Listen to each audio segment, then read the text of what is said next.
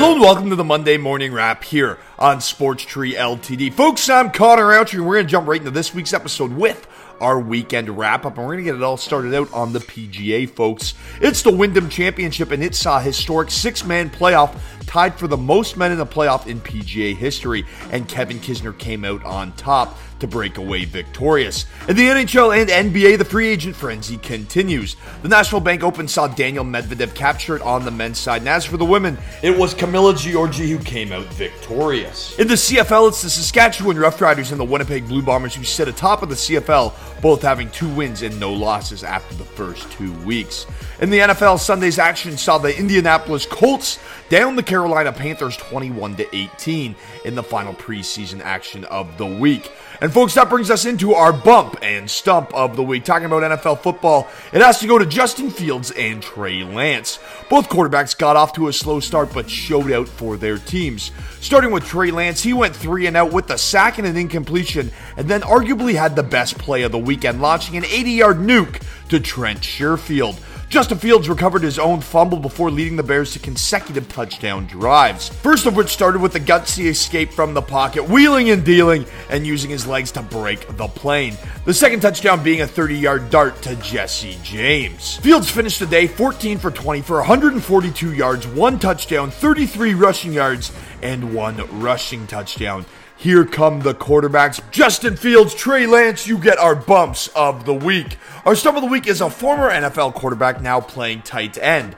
Tim Tebow participated in 16 snaps at tight end against the Browns, 24% of all offensive reps by the Jags. He didn't record a single snap on special teams and had no catches.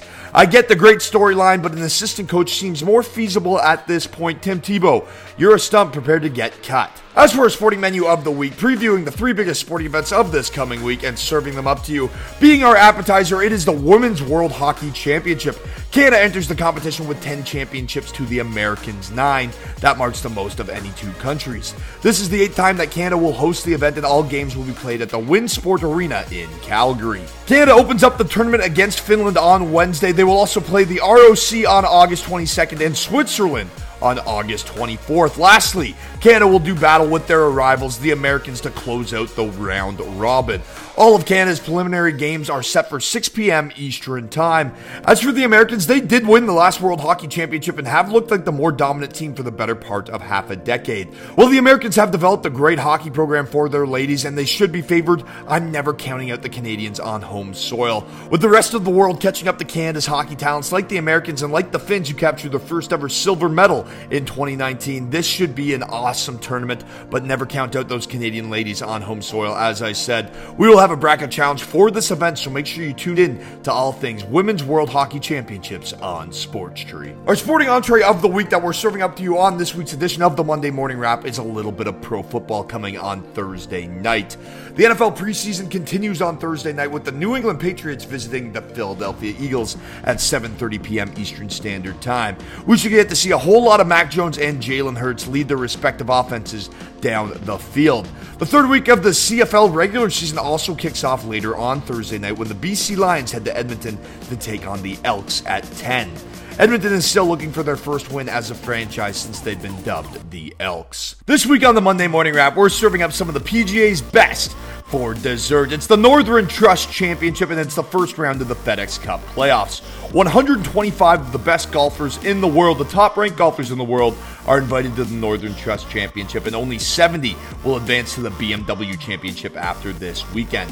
This is one of the toughest tracks on tour, folks. Tiny greens, crazy undulation, and over 100 hazards, including 98 bunkers. The last time the Northern Trust was played at Liberty National in 2019, 16 of the top 20 players gained strokes around the greens.